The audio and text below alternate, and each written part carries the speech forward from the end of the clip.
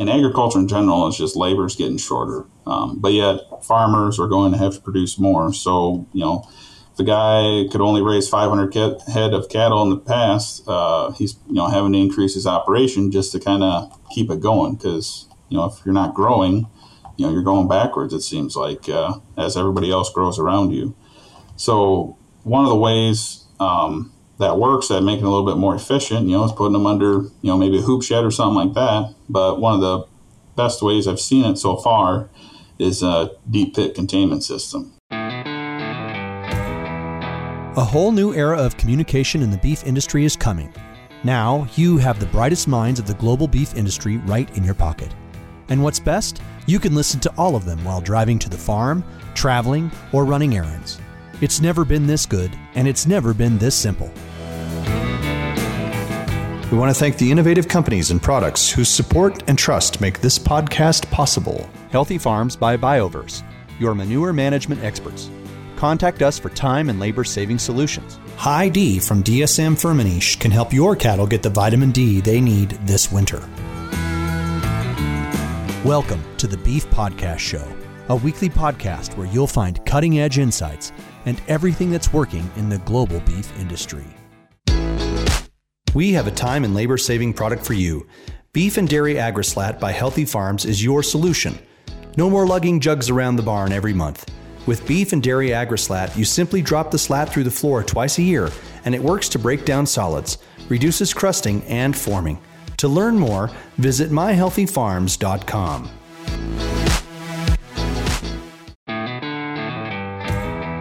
Welcome to the Beef Podcast. I'm one of your hosts, Brandy Buzzard, and it's my pleasure to bring you the trending issues and topics with the best and brightest minds of the beef industry. Today we are joined by Matthew Schutte, Technical Service Representative at the Healthy Farms by Bioverse, where he helps his clients find solutions for farming operations such as manure remediation, animal health, or crop production. He earned his bachelor's in agronomy and master's in crop production, both from South Dakota State University, before joining Bioverse in 2016. We're excited to talk with him today about all things of manure containment and management and helping growers solve problems with their manure systems. So thank you for being here, Matthew. We appreciate you coming on the podcast today. Yeah, thank you for having me.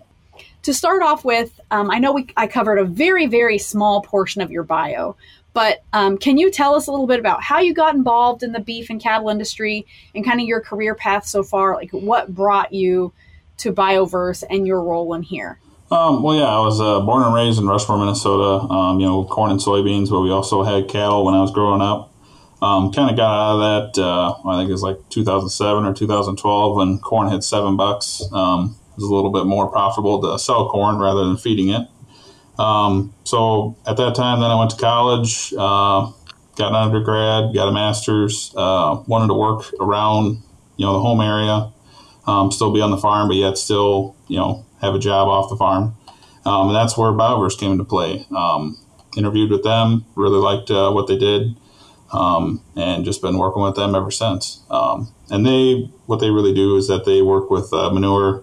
A big part of that is in the swine side with deep pit barns there. But we have been getting a lot more into cattle more and more just because the market has been going in that direction with deep pit cattle barns and such like that. So. Okay, so when you say deep pit cattle barns, I have to admit I know a little bit about deep pit with like in the hog arena. My husband is full-time employed in the swine industry, so I have and I did my master's on swine research, so I have like a small bit here.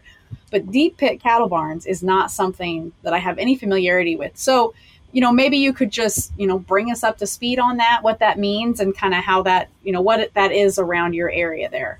Well, yeah, one thing that's interesting with deep pit cattle barns is there's really, no one way to go about it, I guess. When you look at a swine barn, it seems it's very common to have 1,200 head over an 8-foot deep pit, and you pump it out once a year in the fall.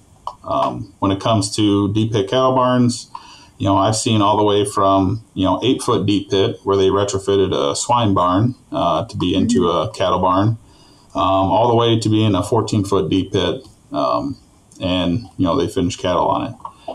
So there's really, no one way that these barns are designed. But there is a common challenge with it where when you look at a swine manure, it's a lot more liquidy, easier to pump out and most regards. I mean, there still is plenty of other challenges. But with cattle, one of the biggest issues is that it's a little bit drier, or quite a bit drier in some cases, and, a lot more fibrous.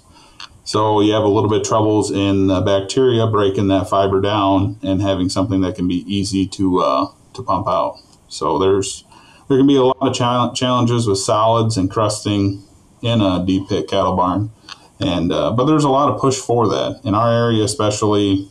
There's a lot of guys that are building them. One of the things that it saves on is time. Not having to do, say with a bed pack barn, having to clean pens, put more corn stalks out, such like that. Saves a lot of time in that regard. Also, in the manure value itself, because you can keep that in a liquid solution typically, and then inject that directly into the ground. You got to retain a lot more of that nitrogen before it might volatilize into the air. Because say if you spread dry manure out, there's a good chance that you're losing a good amount of that nitrogen before you can dig it in. Because a lot of studies show you can lose, quite a bit of the nitrogen within the first hour after spreading it, but also within the first, 24 hours especially. So that's one thing that a deep pit manure barn with a liquid solution has the advantage there, where you get a little bit more manure value for it. So you're talking about, like pumping. So my first question is, how often with like an 8-foot pit are you going to pump that out? Like you said, with hogs, it might be one time a year, but as cattle, is that like, if you got them in there year round, is it like a 2 or 3 time a year? Like kind of how does that work? And then I have another question after you answer that. Oh yeah. So typically in a cattle barn, 8-foot, isn't too crazy common. The industry standard was 12 foot for a long time. I seem to see a bit more of it going to 14 foot just because, sometimes it gets a little tight with capacity with 12 foot. And typically, you want to just pump it in the fall and that's it. But we do see guys where they have that in both fall and spring. I don't think the guys that are doing it in the spring really would like to be doing it in the spring just because, spring, there's a ton of work. Adding one more job to do can kind of make it a little bit messy and, delay planting or just, slow things down. While in the fall, that's typically when we want to do it. And that's why more guys are kind of going into the larger pits, especially because, like I said, that cow manure can be a little bit drier. I see guys where they have gutters on these cattle barns and they'll actually feed them directly into the cattle pits.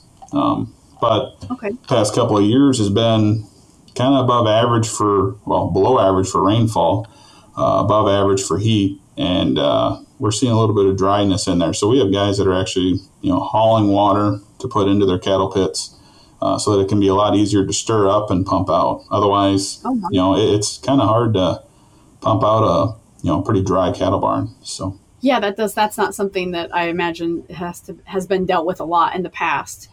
Just these past 2 years specifically, I feel like our heat has been so intense, really nationwide.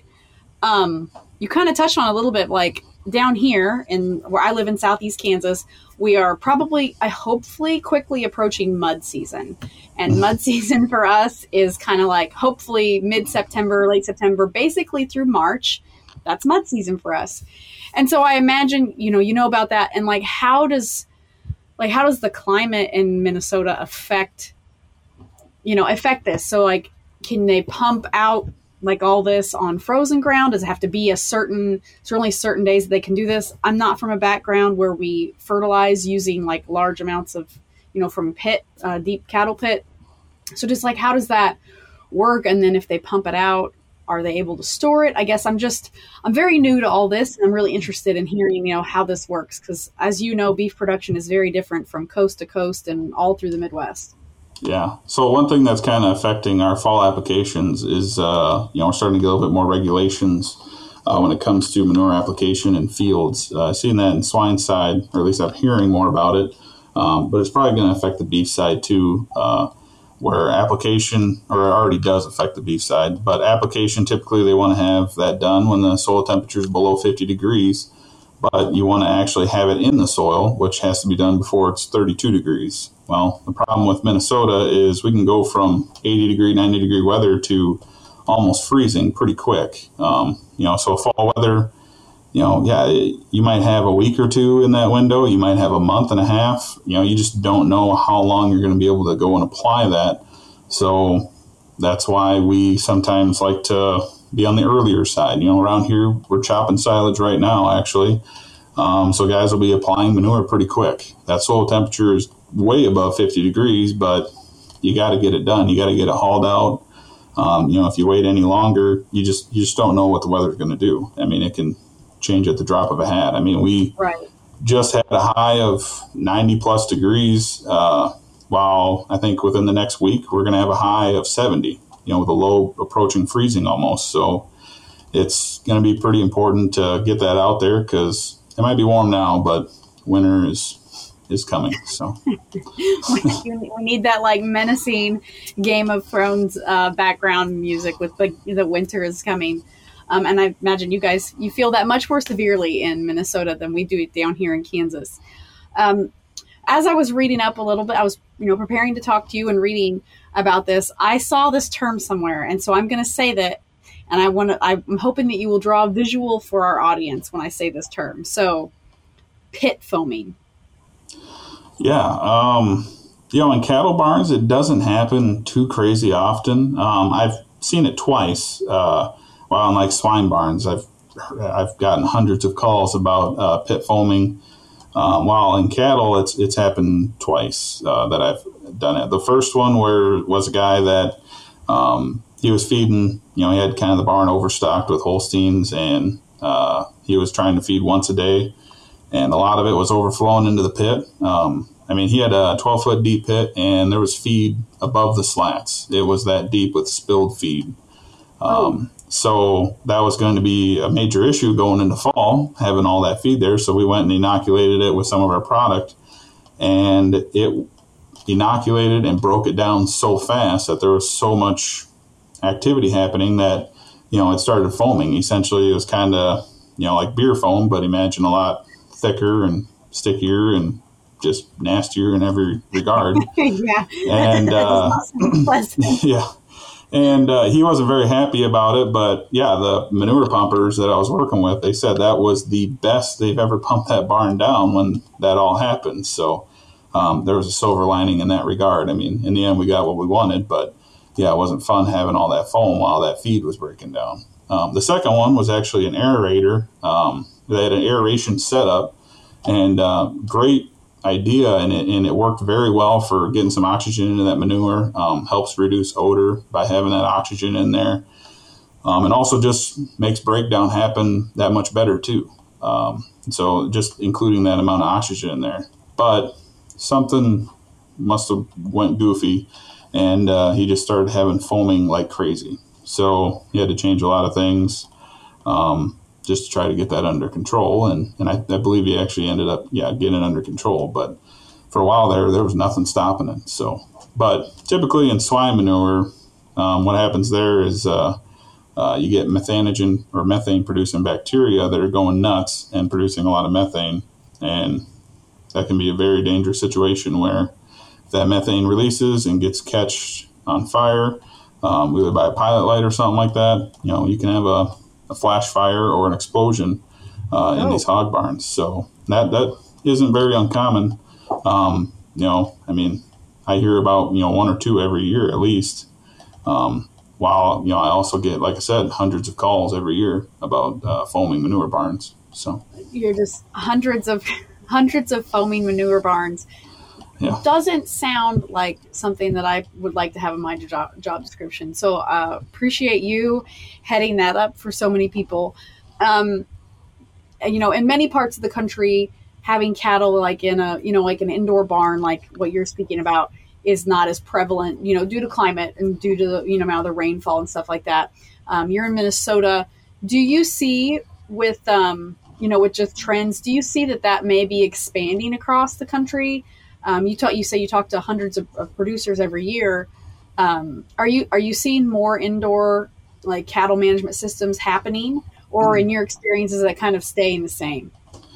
Well, yeah, just having those open lots, that can be just kind of a lot of work, I guess. what you see in agriculture in general is just labor's getting shorter. But yet farmers are going to have to produce more. So, if the guy could only raise 500 head of cattle in the past, he's, having to increase his operation just to kind of keep it going. Because, if you're not growing, you're going backwards, it seems like, as everybody else grows around you.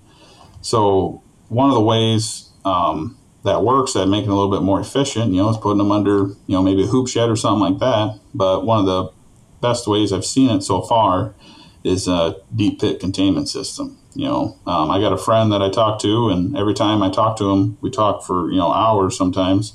And, he's hauling crap all day, every day, it seems like, So, and we go back and forth about, difference between a, deep pit containment system versus a hoop shed barn. And the biggest thing is cost. I mean, it costs, I think for him, he said it costs almost twice as much to have a deep pit containment barn, if not more, per head space.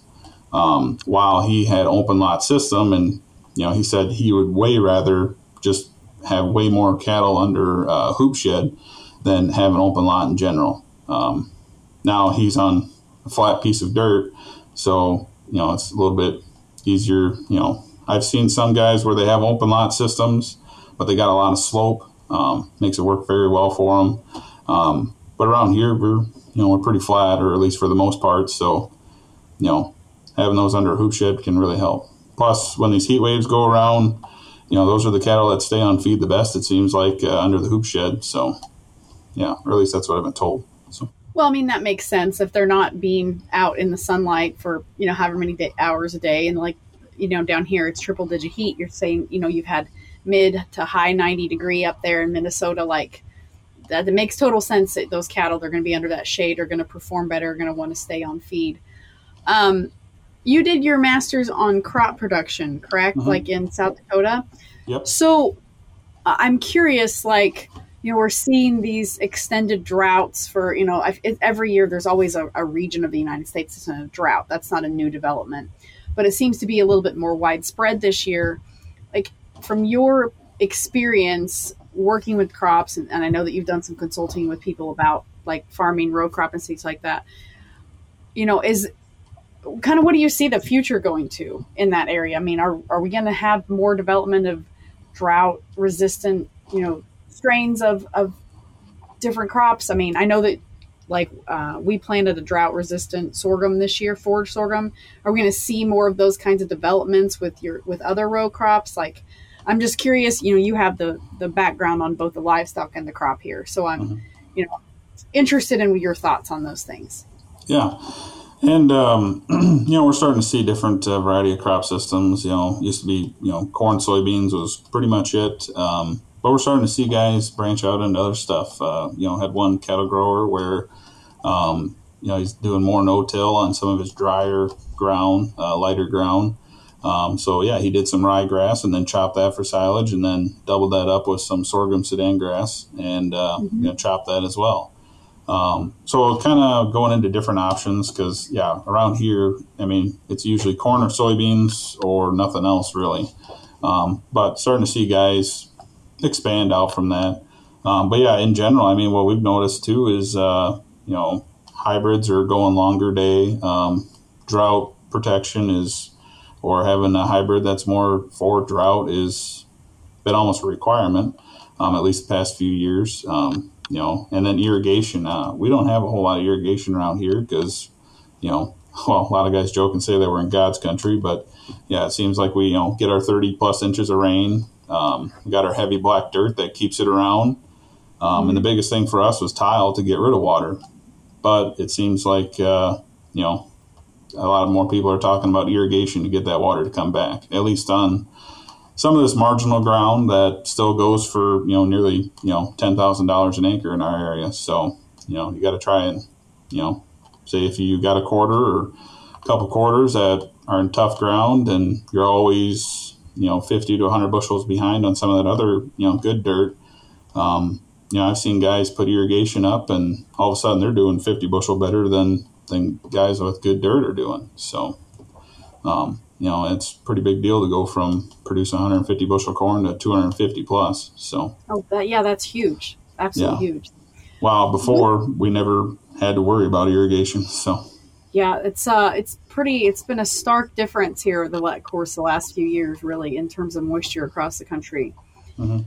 In terms of different feed stuffs and feed rations, and circling back to the pit foaming, like, does what the cattle eat have any effect on how the inoculant that Bioverse uses? Like, does it have any effect on how that reacts with it, or is it by the time it reaches that stage of its digestion, for lack of a better word, is it really is it irrelevant by that time? Yeah, no, it can be pretty important. I mean, there's some beef growers that will have direct fed microbials or biologicals added to their rations, and that can help digest the solids better before it gets to the back end and gets into the pit. And then also just depends on how much roughage you have. The less roughage you have, the better off you can be as far as the liquidity in that manure.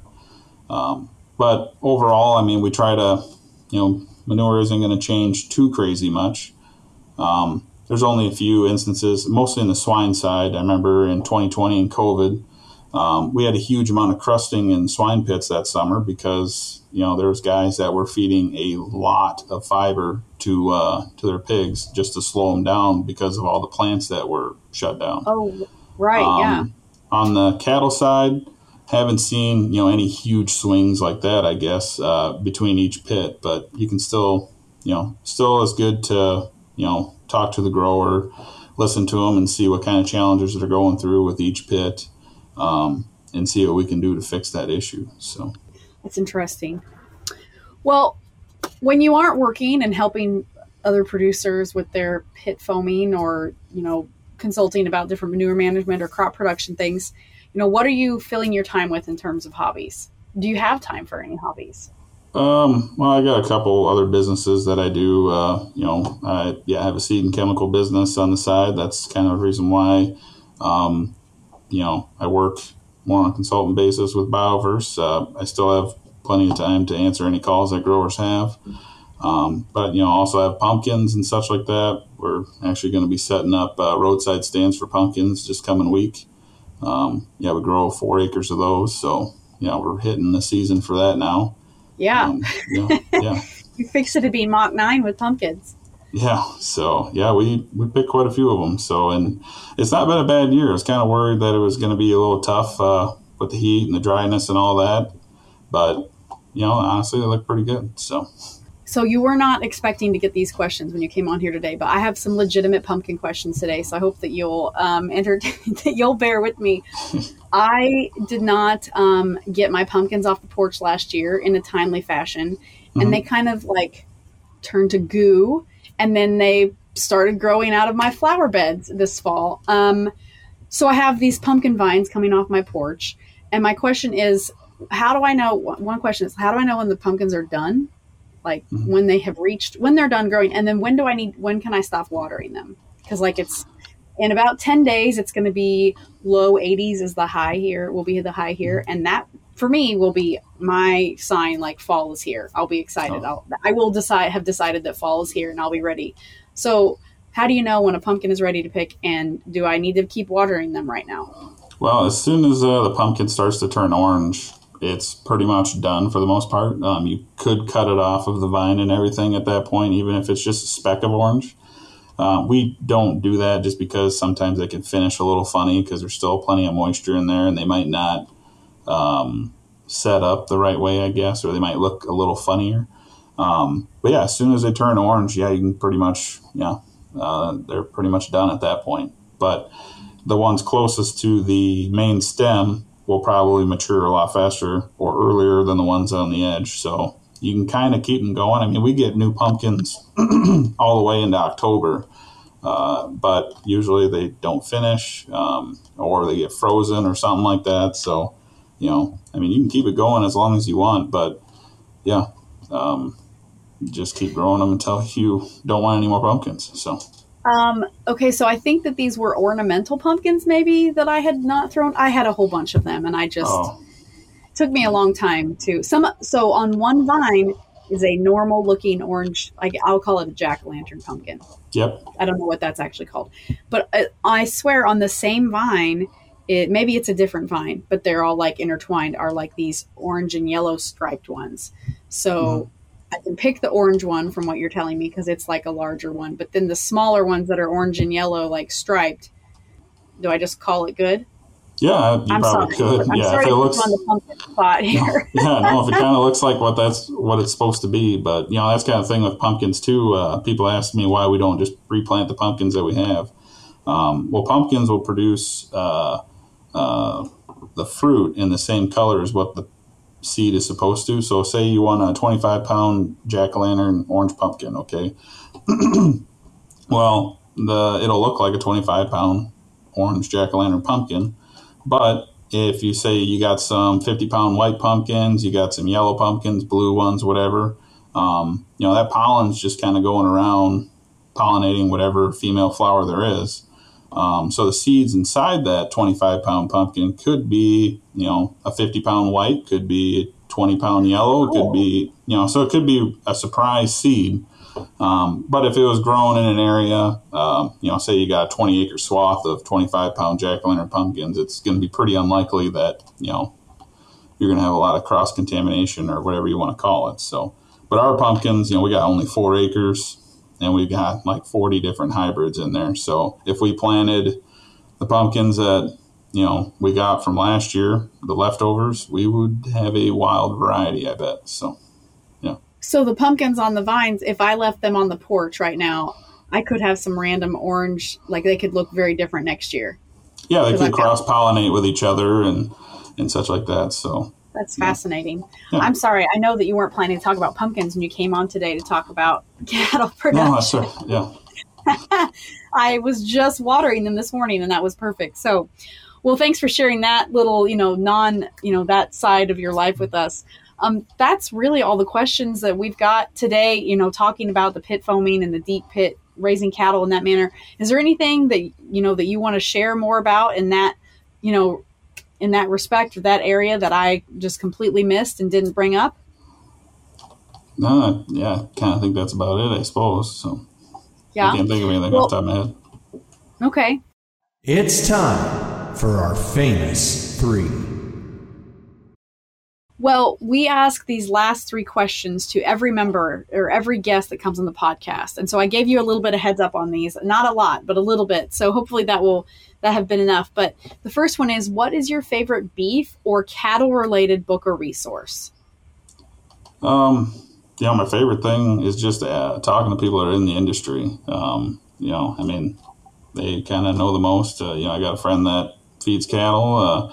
I got a lot of customers that do too. So, if I got a question about it, I'll just ask them, I guess. Otherwise, if I'm looking for something a little official or whatever, I'll just check out University Extensions as well too. So it's great. That is kind of a consistent question, a consistent answer, honestly, that I get more often than not. Like the local extension website or like the local, like an extension booklet comes up quite often. So that's a common thread.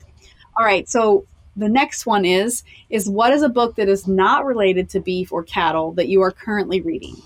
I guess, mostly read, fiction books for entertainment, but otherwise, yeah, just like anything I can learn, I guess. I mean, university websites, about pumpkins or strawberries or whatever, or corn. I don't know. I just like learning about that kind of stuff and anything that's kind of new and catches my curiosity, I suppose. So, I mean, it can even be Wikipedia for all I know. I can usually spend an hour on there just clicking on random stuff and learning random things. So, yeah. Yeah, you can really go down the rabbit hole on Wikipedia. Do you grow strawberries too?